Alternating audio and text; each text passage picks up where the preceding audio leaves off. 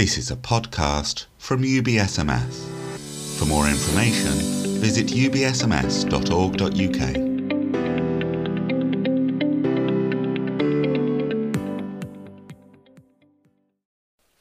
A few words on that passage. We are on the second part of Paul's writing here about wisdom. We looked a little bit at it yesterday. Paul explains just what wisdom means. And above all, as we learnt before, he reiterates, it is Jesus Christ and him crucified. We begin to wonder, what was the Corinthian church's problem? Why is Paul having to say all this?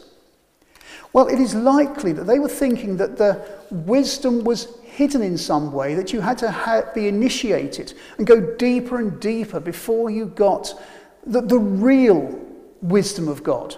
And this was common in some other religions around at the time.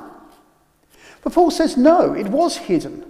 But if you like, in our jargon, it was hidden in plain sight and is now hidden in plain sight. It is not a mystery in the sense that you have to delve deeper and deeper.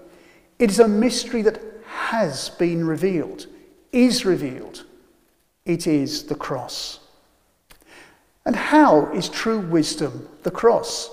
Paul doesn't talk about it at length here. He says this is what he talked about through the words of the Spirit.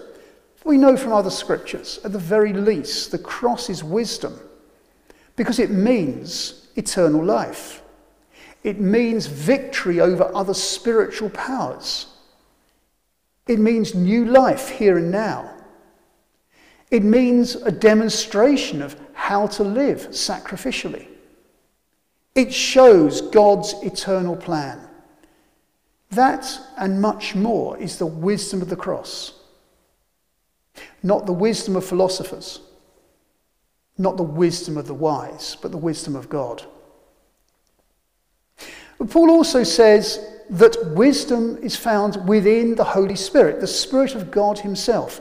He is the one who reveals. The Holy Spirit is essential for us to understand, to make good judgments, which we need to do.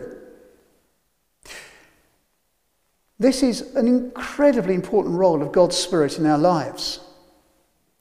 But let me put it plainly, as Paul does in effect.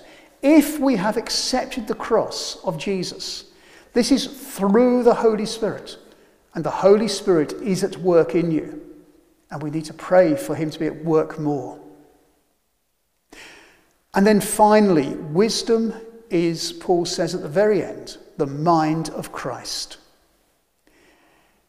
Yes, we need to study. This is not Paul saying you don't need to study. Paul, we can see in the passage, studied the scriptures and knew them thoroughly. But we need to put that under Jesus, that all things are subject to him, including our learning.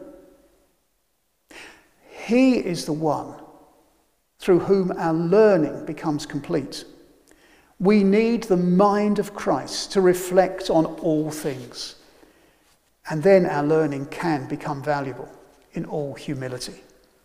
The cross, the Holy Spirit, and the mind of Christ, Paul commends to us as we move forward. Amen.